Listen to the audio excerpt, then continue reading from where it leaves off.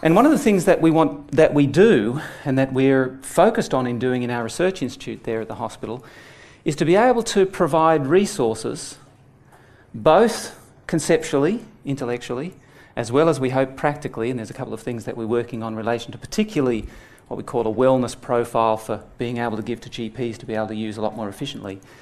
But essentially that concept of where lifestyle and everything fits in. Now, I know in a clinical practice you're getting along and using a lot of techniques which you've been taught, etc.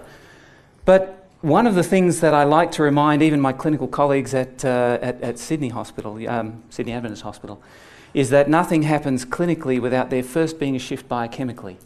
And we really need to know what's happening behind the scenes in order to be most efficient about how we apply. So in other words, taking a medical science approach. Now, what I'm hoping to do this morning is give you a little bit of an insight into potentially one of what is, I think, one of the most ineffective or the areas where we are actually in terms of current medicine, where we have probably the least effective impact, and that's clinically.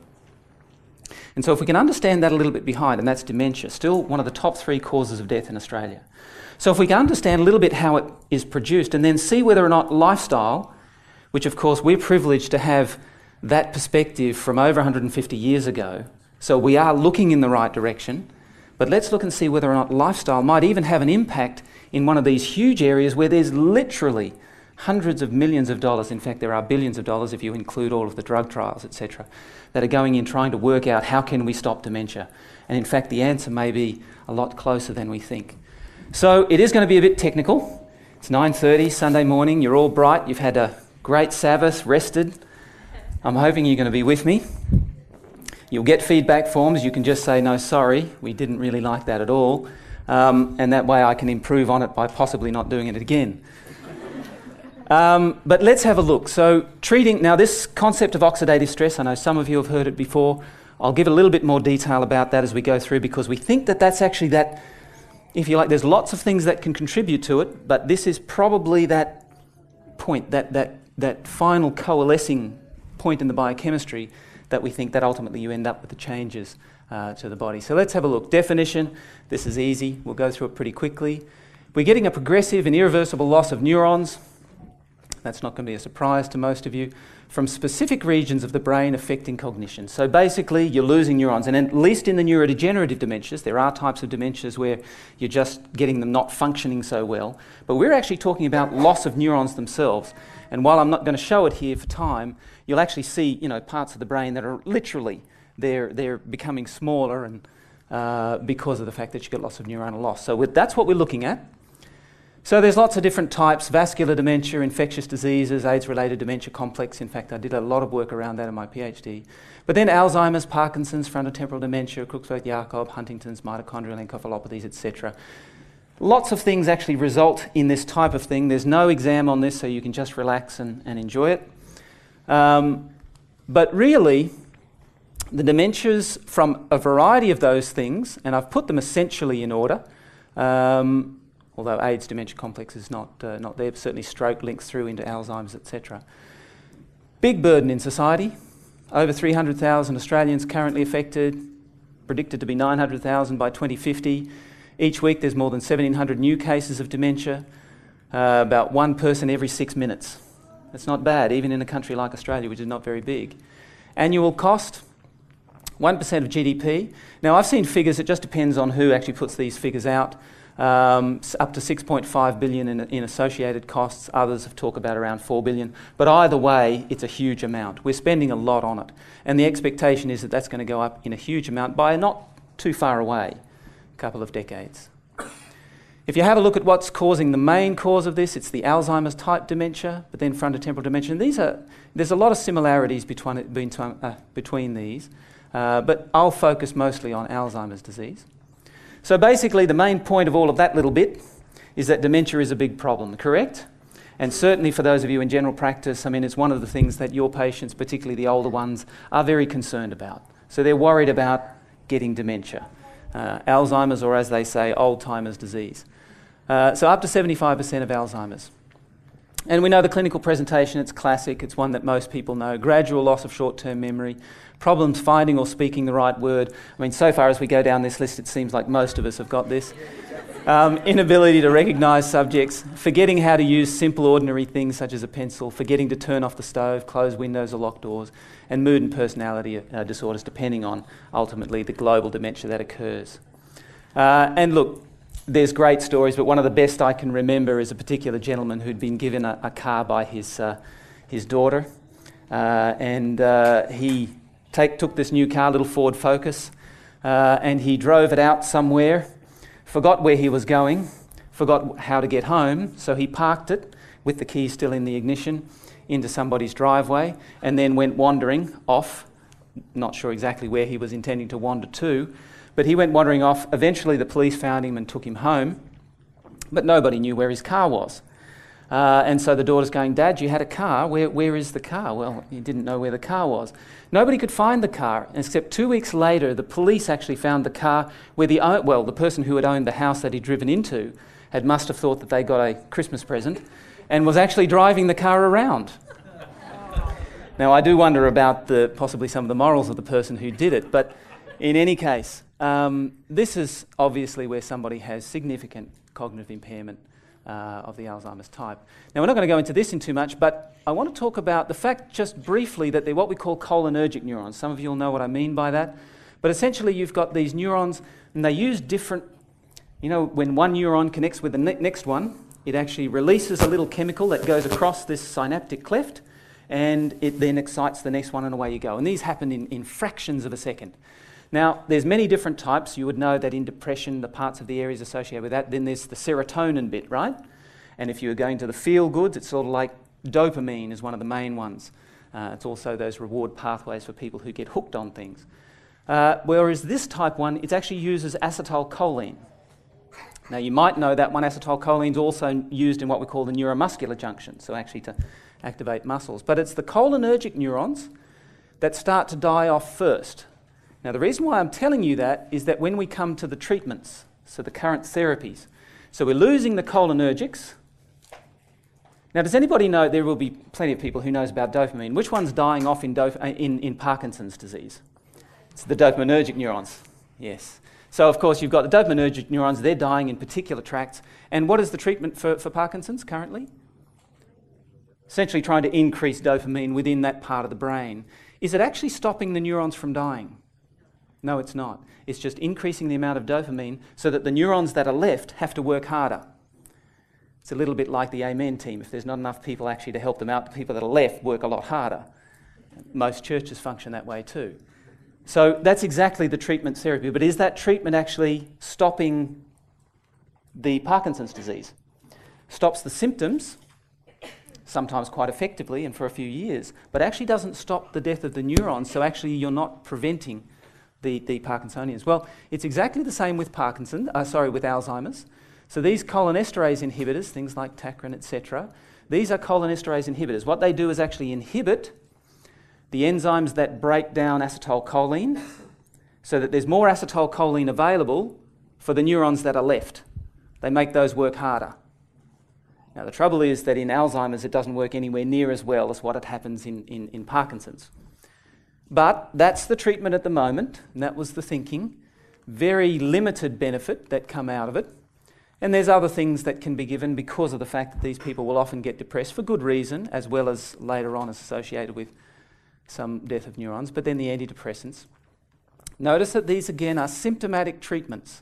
Now, somebody said, in fact it was one of my students who said, "Oh, so these really do affect your memory, do they?" Possibly thinking that she was going to go away and find some so that then she could improve her memory. I go, well, not quite in that way, and certainly wouldn't benefit her. But in any case, they are symptomatic treatments. There's a reason why I'm telling you that. Many of you will know it. But it's because it's symptomatic. It's not preventing the course of the disease, and in fact, these are quite ineffective, relatively speaking. There is one other, what we call a disease-modifying treatment, which is these NMDA receptor antagonists, memantine. Everybody got very excited about them. I won't go into the mechanism, but unfortunately, The evidence is lacking for a benefit of memantine in mild Alzheimer's, and there's meagre evidence for its efficacy in moderate Alzheimer's. And we know it doesn't work in advanced Alzheimer's. This is Archive Neurology in 2011. Basically, very, very limited data to suggest that these things actually work. In fact, what's interesting is that memantine is targeting, and I don't want to go too technical here, but it's actually targeting a process which actually produces free radical damage within the neuron. All right? So when I talk about oxidative stress, this is trying to target that by this particular receptor system. This is what's called a glutamate subtype of receptor. But in any case, it's actually trying to prevent that within the neuron. Bottom line to all of this is that while the incidence of the many neurodegeneratives is increasing, basically there's no effective disease-modifying treatment and there are no cures. So at this point, certainly as an audience which is intimately involved in treating the community, you would have to think that this is a bit of a tragedy, particularly as this is increasing, and as we already know, it's actually one of the top 3 causes of death in Australia. And yet we've got no effective treatment, not even a symptomatic treatment, and we've got no cure at all. So this was a conference, just the outcome of a conference. The effort to develop disease-modifying therapies for Alzheimer's has reached a crisis. There's been a shift in thinking about the treatment of AD, away from the possibility that a single drug could ameliorate the disease. And we've thought that for years, certainly from a research point of view. But the drug companies are very keen to find one drug that can solve the problem, because then, of course, you're going to prescribe it to your patients and they will make billions of dollars. Incidentally, why are they so interested in making money out of it? Do you know how much it costs to get one drug to market? Anybody have a guess? $1 billion. Yeah, it's exactly right. It's about $1 billion. Absolutely phenomenal amount of money. So they're quite keen. So today there is increasing recognition that the complexity of the disease, the likelihood that multiple treatments will be needed at different phases of the disease, and that treatment will require more than drugs. Fantastic admission, 2012. As soon as I read that paper, that goes straight up into my lectures. Because it's really important that students don't go away with the thinking that we're going to solve the world's problems by giving drugs. Drugs are an important element to certain acute phases of the disease, but lifestyle, particularly in one of these, is going to be one of the classics, I think, that demonstrates that this is really the best way in which we can solve this problem. So understanding Alzheimer's, let's have a look at some of the environmental risk factors. So if we think that lifestyle might do it, what are some of the risk factors associated with developing Alzheimer's? Just before, ladies, you should be a little bit more concerned than the men, because after the age of 65, you're more at risk of actually developing Alzheimer's than men. There's reasons for that, but we won't go into it. So we're looking at around about close to 2% of 65-year-olds, and depending on who you talk to, up to a third of 80-year-olds, and significantly more by the time you get to past 80. Looking at the genetic factors, and just to throw this in there, again, nobody has to remember all of this, but there are a number of genes that have been linked to it. Most of you would know about things like ApoE, and particularly the ApoE4, but then there are things like presenilins and the amyloid precursor protein, and now a newer one called TREM2. These all have certain links, and we don't need to go into the biochemistry there, but look how much. 3 to 5% of the cases are actually linked significantly to developing the Alzheimer's disease, which means if 3 to 5%, in other words, less than 5% is genetic, what's the other 95%? It's environmental. It's actually your choices, or, well, yours as well as others. So less than 10% of AD is actually genetic, which means that greater than 90% is environmental, and I've just been a little bit kind there. So I want to step from there. So we're looking at the problem, which is mostly not genetic. Vast majority is actually coming from environment. So we're interested in lifestyle medicine. Lifestyle is all about making sure that you make the right choices in relation to your health. So we're stepping back and saying, now, what are those environmental causes? Before I go into that, I want to show you a little bit about the histopathology. So in other words, when you take a brain of somebody who's Alzheimer's, what are the key things that you see? And one of these, well, the diagnostic marker is actually the deposition of these things called beta amyloid plaques. There's also another one called neurofibrillary tangles, but we won't worry about that. But you actually see these deposition of these, and beta amyloid plaques are made up of beta amyloid plus bits of microglia, so they're some of the white cells. They've got things like copper and iron sitting in the middle, and they actually generate lots of free radical damage, oxidative stress as well. Okay, but importantly, what else have we got? There's the hippocampus. Hippocampus just sits in the middle of the brain, and it's really important for actually coordinating memories. I like to describe it as the kind of the librarian of the brain. So you go into a library, at least in the old days, we don't go to libraries much anymore, we just call it all online, but essentially you go to the library and you say, can you get this book for me? And so the librarian goes off and gets the book and comes back. Well, that's kind of what your hippocampus does. The only trouble is, if the librarian gets tired and old, then of course you'll go, can I have this book? And they go, oh, I don't know, I've forgotten. Where is it? And that's a little bit like what happens in Alzheimer's, because their hippocampus is one of the earliest parts of the brain to actually lose its function. Now there's the hippocampus, and it's got lots of brown bits in it. That's an Alzheimer's patient. There's a control. So this is the hippocampus of somebody who doesn't have Alzheimer's. Notice lots of the brown bits. Doesn't really matter what they are, except that they correspond to this thing called F2 isoprostanes, which is actually free radical damage. So you hear about free radicals. Free radicals good, free radicals are bad. Okay, as long as you get that. And this is actually because free radicals generate what we call oxidative stress. And where do those free radicals come from? I'm going to show you shortly. This is the types of them. Told you it was a little bit technical. Gets better from here, don't worry. I think, anyway. Superoxide, one of the biggest ones. But then you've got peroxynitrite, hydrogen peroxide, a whole bunch of other stuff. You get them mostly from generating, here's the mitochondrion. This is what generates the energy for every cell in the body. And how does the mitochondrion get energy? Remember back to biochemistry, please, somebody. ATP, so they're making ATP. And you make ATP by breaking down what? Sugars and fats mostly. So if you've got lots of sugars and fats, you'll get more ATP, right? Okay, that's a good idea.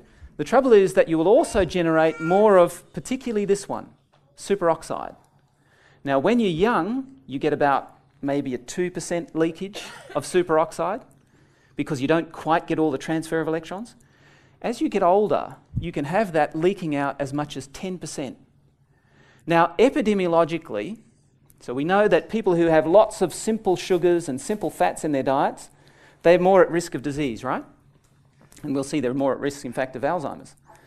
One of the reasons we think that's because they certainly generate more free radicals because they're putting in high calories. Yes, they're getting some ATP, but there's plenty of ATP there. They're actually generating lots more superoxide. All right, so they're actually getting lots more of this leaking out. Now, there's other reasons as well, particularly we think NADPH oxidase, but I won't go into some of the other areas. But they're generating lots more of this. So high sugars, high fats will generate more free radicals, right?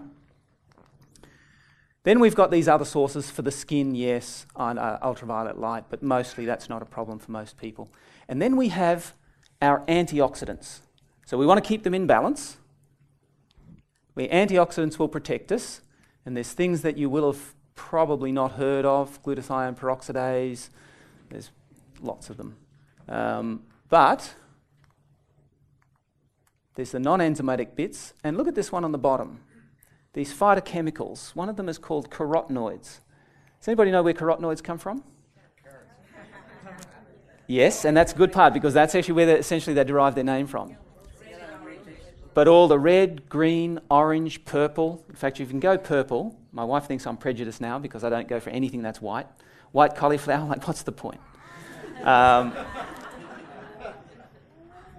She tells me it's cruciferous. There are some sort of sulfated molecules in there that are good for you. But we'll tell you later on something about carotenoids. But just remember that that's one of our arsenal, this big package of things that help to protect us against the body producing free radicals. It does just by the fact that it's functioning. But we've got to be careful that we don't get these out of balance. If we do, we end up with lots of free radicals, and there's all sorts of reasons why this actually ends up with decreasing your capacity to dilate the blood vessel and therefore blood pressure, but we can't go into that today. So anyway, random cellular things, you end up with increased aging, disease and death, and that will happen no matter what the cell type, and it certainly will happen in the brain. So here we're talking about the brain, so that's where we'll focus. So why is the brain sensitive to it? Yes, it's got these things called microglia. They're just white cells in the brain that actually can produce, when you switch on the immune system, you actually switch on lots of free radicals. Did you know that? So when you switch the immune system on, you're actually making it produce, lots of part of the immune system will produce lots of free radicals. We also have lots of oxygen in the brain. And why do we call it oxidative stress? Because oxygen tends to be one of the primary contributors to this oxidative stress. Iron, the reason for that is in the hippocampus, remember I mentioned that was the little librarian. The iron is actually very high in there. Now you need the iron to do all sorts of cool stuff with electrons and things like that. But when you've got lots of it and you've got free radicals around and you've got oxygen around, you produce lots of free radicals. Yeah, well you rust the brain. Rusting is oxidizing. Yeah, I've also got these neurotransmitters, so I mentioned acetylcholine, but also dopamine and serotonin, and these are all, when they're broken down, they all generate free radicals. You've got lots of fatty acids in the brain. Who's heard of omega-3? Okay, good. Did you know that the brain, one of the omega-3s called DHA, it's actually the longest one, you go ALA, which is what you get from vegetable sources, then you break it down a few things, EPA and DHA, which produce the anti-inflammatory bits. But the DHA is the highest concentration of any of the polyunsaturated fatty acids, and it's actually one of the highest, well, it is the highest fatty acid concentration within the membrane of neurons. So you really need it for the brain, but also if you've got free radical activity going on, you can easily oxidize that and make it worse. Low catalase, one of the antioxidants, and then glutamate excitotoxicity, which was related to that NMDA thing. So these are the possible mechanisms.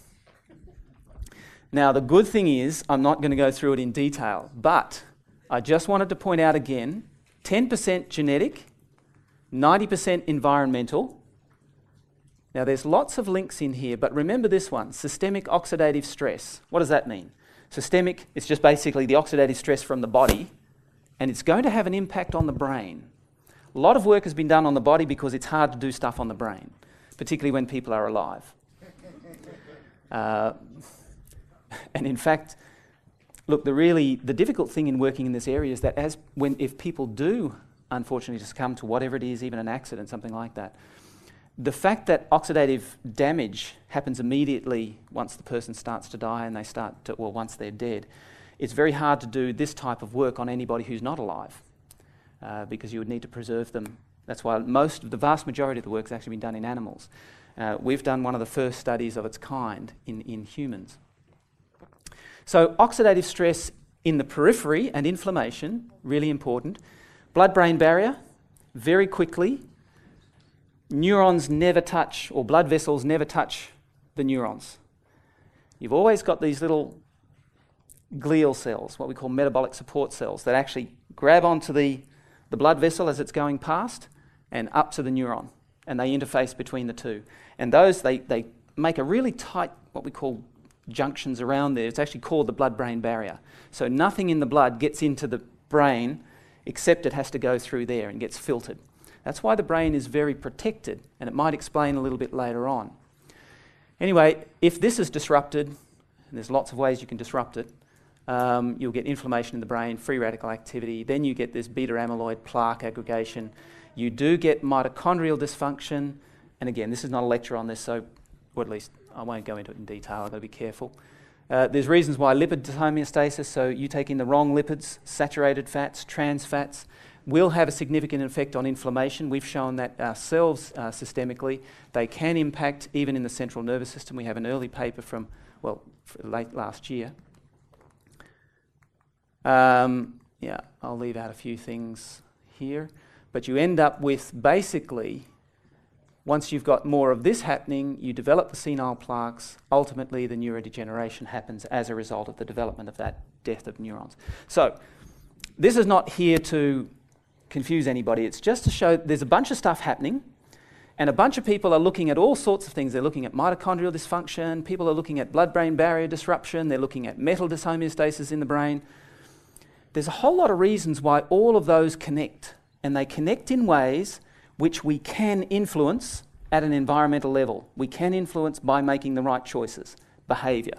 So the details, and I look at this sometimes and I watch my colleagues who are brilliant people doing all kinds of brilliant stuff, and I think, you know, it's like we're looking at a car crash.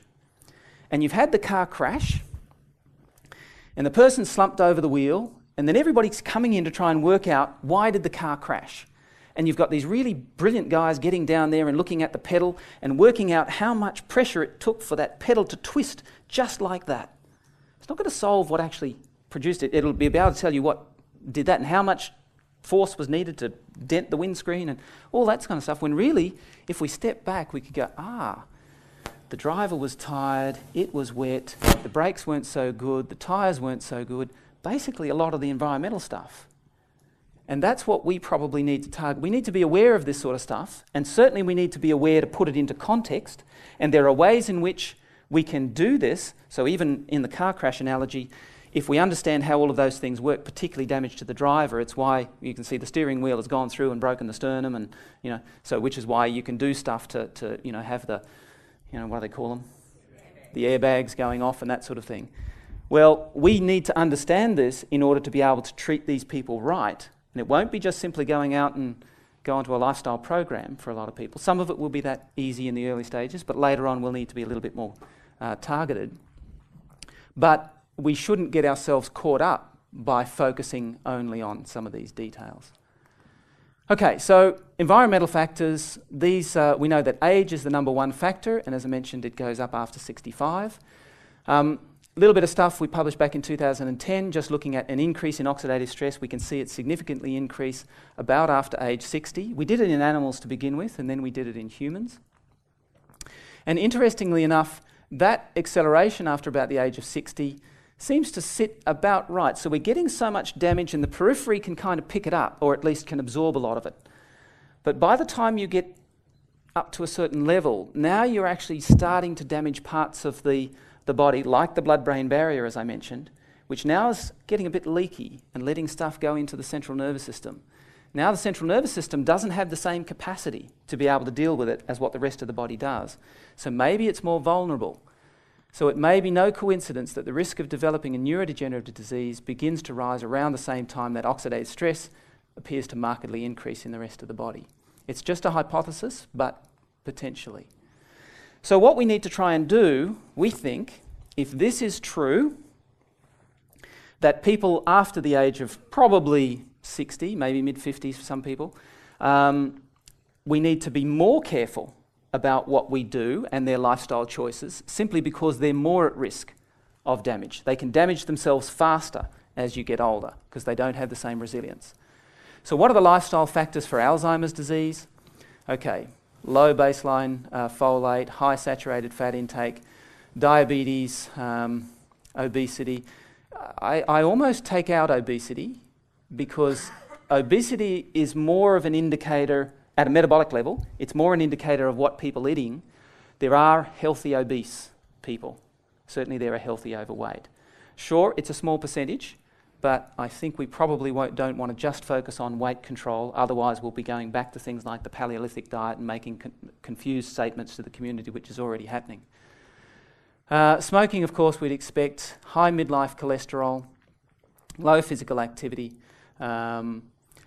increase in these advanced glycation end products. Some of you have heard a talk that I've given previously, but the advanced glycation end products, you can get more of those from what type of foods? Fried foods. Yep, burnt food. Tasty food. No, not really. But certainly the fried foods. The more fried food you have, the more advanced glycation end products. And they do lots of stuff. If you want wrinkly skin, spend time in the sun and eat chips. It's a great way of getting it, so if you're interested in ageing. So the things that will reduce Alzheimer's, high vitamin B3, fruit and veggies in the diet, particularly people talk about the Mediterranean diet, high physical activity, higher cognitive engagement, and the high omega-3s in the cross-sectional studies are still equivocal. Some say yes, some say not much change.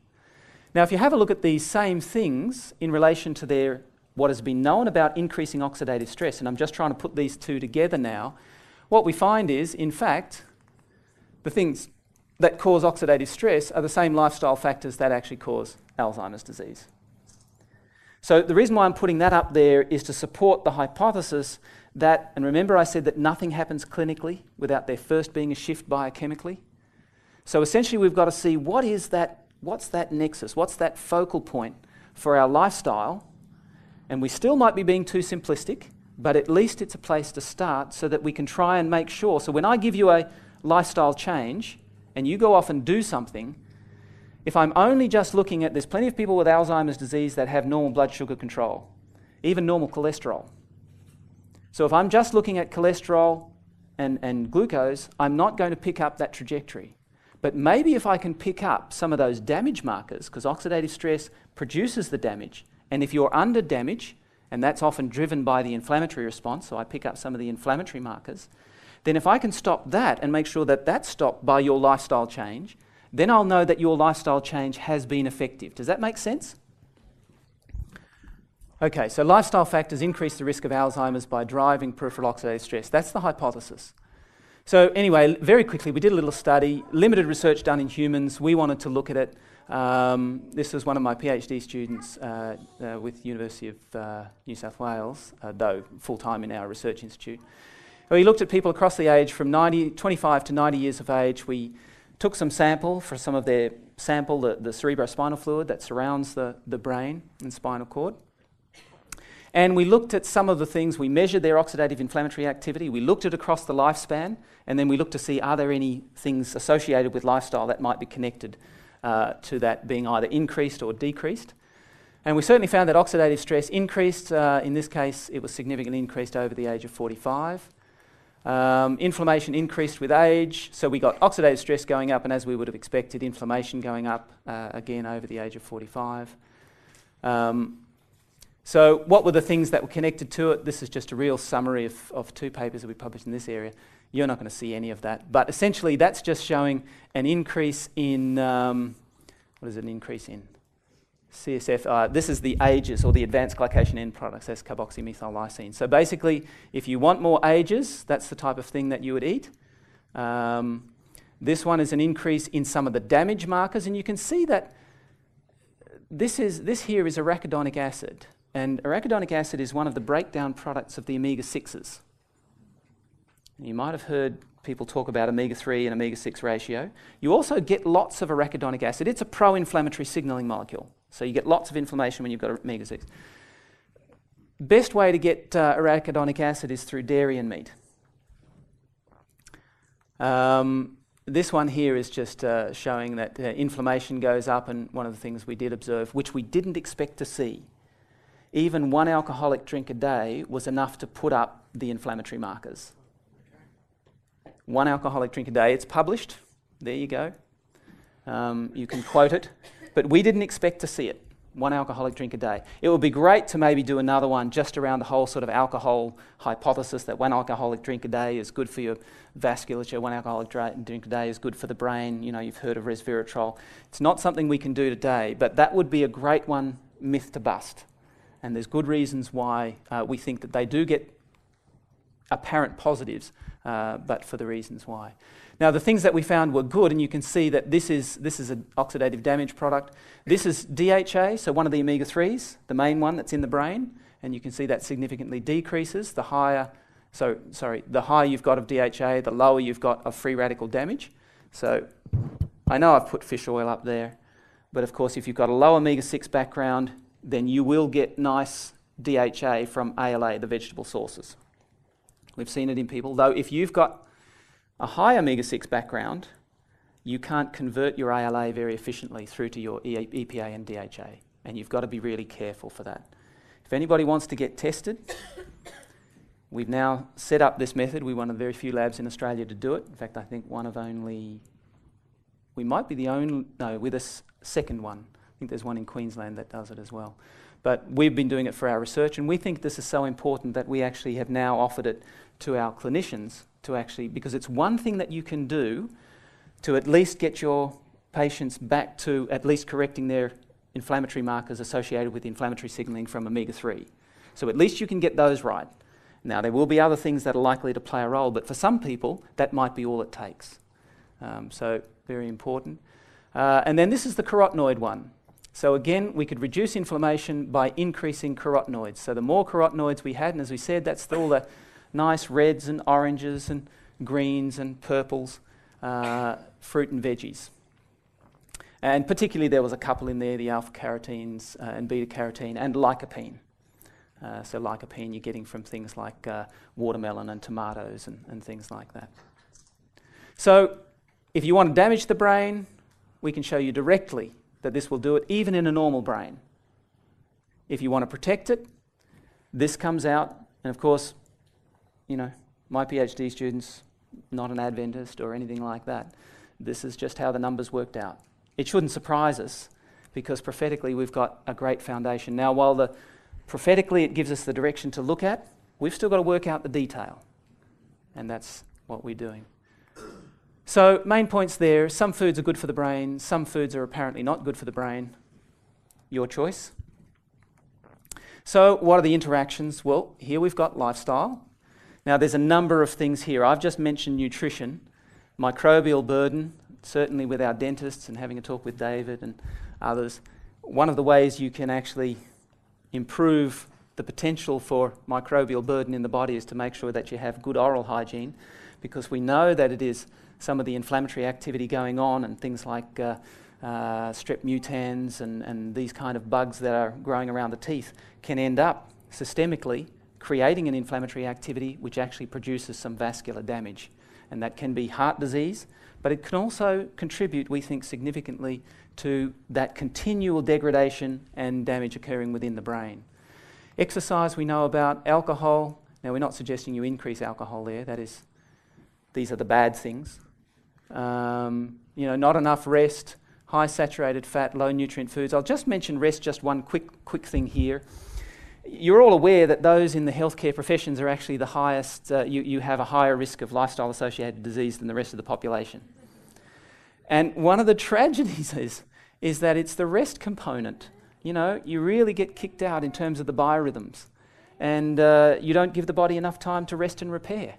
And the biochemistry in the morning, what's actually switched on to do stuff in the morning, is different to what happens after about 3 o'clock in the afternoon. The body starts switching off different things and sets this factory up for going, we need to rest and we need to get some maintenance. But you're going, no, give me some caffeine, I'm staying up for another few hours. Tragic. You know, anybody who runs a factory like that are going to get more output for probably about a couple of weeks. And then, of course, the factory is going to die on them, isn't it? And they're going to be down for weeks in order to get expensive repairs done.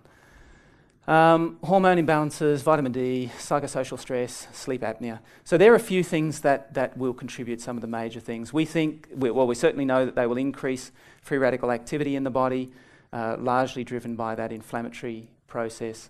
It can also happen in the brain, but the important thing is that there is a significant link between what's happening in the rest of the body and ultimately the contribution it's making to the brain. More of that happening within the brain, neuronal dysfunction, and you certainly can develop neuronal dysfunction before you end up with neuronal death. And that's important because we want to be able to bring it back. Now, once the neurons have died, they're not coming back. But if we can get it early, you can then preserve that neuronal function. And we all know that the neurons generally aren't going to regenerate. So neurodegeneration, which is cell death, and of course you can neuronal dysfunction contributing through to that dementia as well. So that is the background. If lifestyle shifts the biochemistry towards disease, and would you agree that that's possible? Lifestyle can certainly with an audience like this, lifestyle can shift you towards disease. And we all know that you don't develop Alzheimer's overnight. Same as you don't develop any of the cardiovascular diseases overnight, or stroke. So ultimately this is a trajectory that this patient, potentially yourselves, have been on for some time. At some point you've diverged from health. You can either go this way and maintain yourself up until probably 110 years of age, or you can go this way and die of some kind of lifestyle-associated disease a lot earlier. And we know that 85 to 90% of the population will die of a lifestyle-associated disease in this country. I just thought I'd show you this one. This was published in September of this year Reversal of cognitive decline, a novel therapeutic program. He took 10 Alzheimer's disease patients, 9 of them, he got some great results. Using a multimodal intervention, displayed a significant improvement in cognition after 3 to 6 hours. Now, wasn't reversing them back to their 30s, but got significant improvement. What did he do? And the results were maintained after 2.5 years. So the key elements, okay, forget about all of that. Basically made them fast, making sure that they had a 12-hour fast overnight and that they ate 3 hours before going to bed. So in other words, it means that they finished their dinner by 6, they were in bed by 9, they got up and had breakfast at 6. Easy to do. Sounds like Adawifi. Perfect. Yeah. I wish we could do it here. So that was the first thing. They optimised the diet, and the key thing that they did there was reduce their simple sugars. So basically they took them right out and said, if you want to get better, no simple sugars for you. So no desserts, they can have desserts, but no refined sugars associated with that. And we know that that significantly impacts oxidative stress and inflammation, particularly with older people. Reduce their personalised stress. So in other words, they were able to, that should be a down arrow, it actually reduced their hypothalamic pituitary adrenal axis, that stress response, which we know drives up certain hormones which have impacts on things like cortisol and a whole host of other things, which actually drive a lot of oxidative inflammatory activity. Well, oxidative activity, it suppresses some of the immune system, but they optimised their sleep so that they got at least 8 hours per night. They gave them melatonin. Now, I don't want to go into all of this. You can buy melatonin over the counter in the US, which I think is a great thing. In Australia, you need to get it on prescription, but you guys can all prescribe it. Not to yourself, of course, but 0.5 milligrams. Now, that's quite a lot, and for an old person, that's probably okay. For a younger person, you would want to have significantly less. A younger person is probably going to produce around about 0.1. If you get to bed by 9 o'clock, you will get your melatonin peak. The longer you stay awake, the lower your melatonin peak. So, anyway, they supplemented there. They gave them tryptophan. There's a reason for that. Tryptophan actually produces both serotonin. It also produces a significant molecule called NAD, which we know is associated with driving what's called the longevity enzymes. Complicated business, but tryptophan is one of the least abundant amino acids in the body, and they made sure that they had enough of it. They made sure they could exclude sleep apnea, so any problems with their breathing, they made sure that they could get rid of it, simply because you have these intermittent anoxic events. So, I don't even know what time I'm supposed to finish now, probably. I won't tell you that story. But, you really need to make sure that sleep apnea is not an issue. They exercised them 30 to 60 minutes per day, 4 days a week. That's pretty straightforward. Gave them little exercises to do for their brain.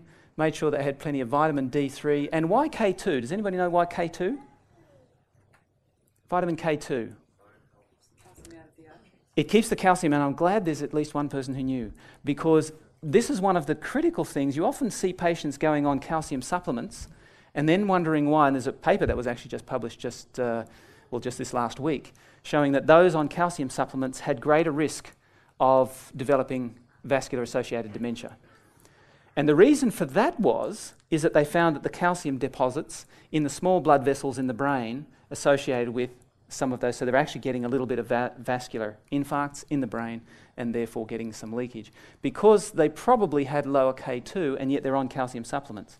So they're actually ending up with, and with an oxidative stress background, you actually end up with calcium deposition. I mean, you actually turn your little endothelial cells into bone. Not great. So acetylcholine, that's just for acetylcholine, and then you've got DHA and EPA for omega-3. They gave them resveratrol. We think there's better ways of doing it. But in any case, they got great results. 9 out of 10 increased. In fact, 3 of the patients who had left work, which were fairly young Alzheimer's, 3 of them were able to go back to work and were able to function normally at work. We actually have a grant very similar to this that we've just developed to put in. We're going to do it slightly differently to this, but there are some key elements that are similar to them both. and very excited about it. And what's really fascinating, this is the first study of its kind. Ours would be the second one. And what is fascinating is that from that perspective, the reason why we even came up with it is because, of course, we were looking in the right direction. It's not that we're geniuses sitting there, it's just that on the basis of what we've been given as a platform for health, it made sense to look in this direction. And all the biochemistry seems to fit in with that. When we presented that to some of our colleagues at one of the other big brain research institutes in Sydney, they jumped all over it. Goes, oh, we'd love to be involved with that. This is what we should be doing. This just looks great. This is how we can do your imaging, and this. Fantastic. And that is because we were looking, I think, by God's grace, in the right direction. So, but poor lifestyle choices don't just affect the brain. And of course, this is just to cap it off. We know the top three: heart disease. We've got 20,000 deaths, 14% of all deaths, strokes. And look, they're not unrelated, around nearly 11,000, and then dementia under it at 10,000. And what is fascinating, and a discussion for another time, maybe around a lot more sort of technical elements, but this is just showing the blood vessels within the body. A lot of what you do, particularly, and we published this little paper, I don't think it's a particularly brilliant paper for some reasons, but it was the right kind of direction, where we actually did the ice cream study. Some of you have heard me talk about it. And we actually showed that you got an increase in oxidative damage within the blood vessels, so within the blood, within 2 to 4 hours after having a meal which was high in fat and high in sugar. Now notice where the blood vessels, what they service. Massive amount up in the brain, but of course the kidneys and the lungs, of course, and then everywhere else in the body. And if you don't look after that bit, then a lot of the other bits aren't going to be serviced well. What was your cancer deaths in that? Yeah, cancers actually come in number 4, I think now. It just depends, and mostly the lung types. It just depends on how you add the numbers up. But you know, your top 5 are all going to be the same: chronic obstructive pulmonary disease, cancers of various types, and then Parkinson's, or at least Alzheimer's, stroke, and heart disease. So the link there, lifestyle-driven oxidative damage to blood vessels, may underpin the connection to multiple diseases, which I think there's a growing consensus, certainly in the research community, on that. So where is the final, and this is the second last slide. Essentially, you're physically well when you're young, for the majority of the population. Depending on how you treat yourself, the high kilojoule diets, nutrient poor, low physical activity, poor sleep, etc., there'll be this subclinical oxidative inflammatory activity going on. The body's trying desperately to look after you, but it's having to work real hard. So things start getting damaged. Chronic tissue insult over years, blood vessels, multiple organ systems. Maybe the first thing you have is, it's probably, you know, diabetes or something early on, cardiovascular disease coming in, etc. Accelerated damage then occurring within the brain. This is all occurring sort of around middle age. Then we get reduced tissue oxygenation resilience, accelerated tissue damage now occurring in the brain, degeneration of multiple organ systems. We know, significant problems with kidneys and liver, etc. Neurodegeneration and dementia occurring in the older age group. Key thing is to assess and treat largely around lifestyle when you're young. And if you can get that culturally, then you're really on a winner. And look, if this were the health department for New South Wales, or better still, the federal government, I would give almost exactly the same talk. Because basically that's what you want to change, and you want to get that affected here, unless you want to spend billions on your health budget unnecessarily. And then assess and treat lifestyle medicine. Here is probably the last chance. It's not the best. If you look after yourself here, then you're going to be looked after way up here. But at least this is probably your last good go. Leave it a little bit too much longer, and there's going to be, unfortunately, not enough healthy tissue around to be able to work with. So if lifestyle shifts the biochemistry towards disease, then changing lifestyle should be remedial. That makes sense. And the question is lifestyle medicine an important part of not only your clinical practice? And I would give this same talk, regardless of whether I was talking to a community GP network. I've given some similar things, not exactly this. I probably would leave this one out. Sorry, it's an important part of your own life. I would leave that one in. But I would probably leave this one out. This is E.G. White's Spiritual Gifts. Those who bring disease upon themselves by self-gratification have not healthy bodies and minds. They cannot weigh the evidence of truth and comprehend the requirements of God. This applies to us as much as it applies to anybody that we're serving.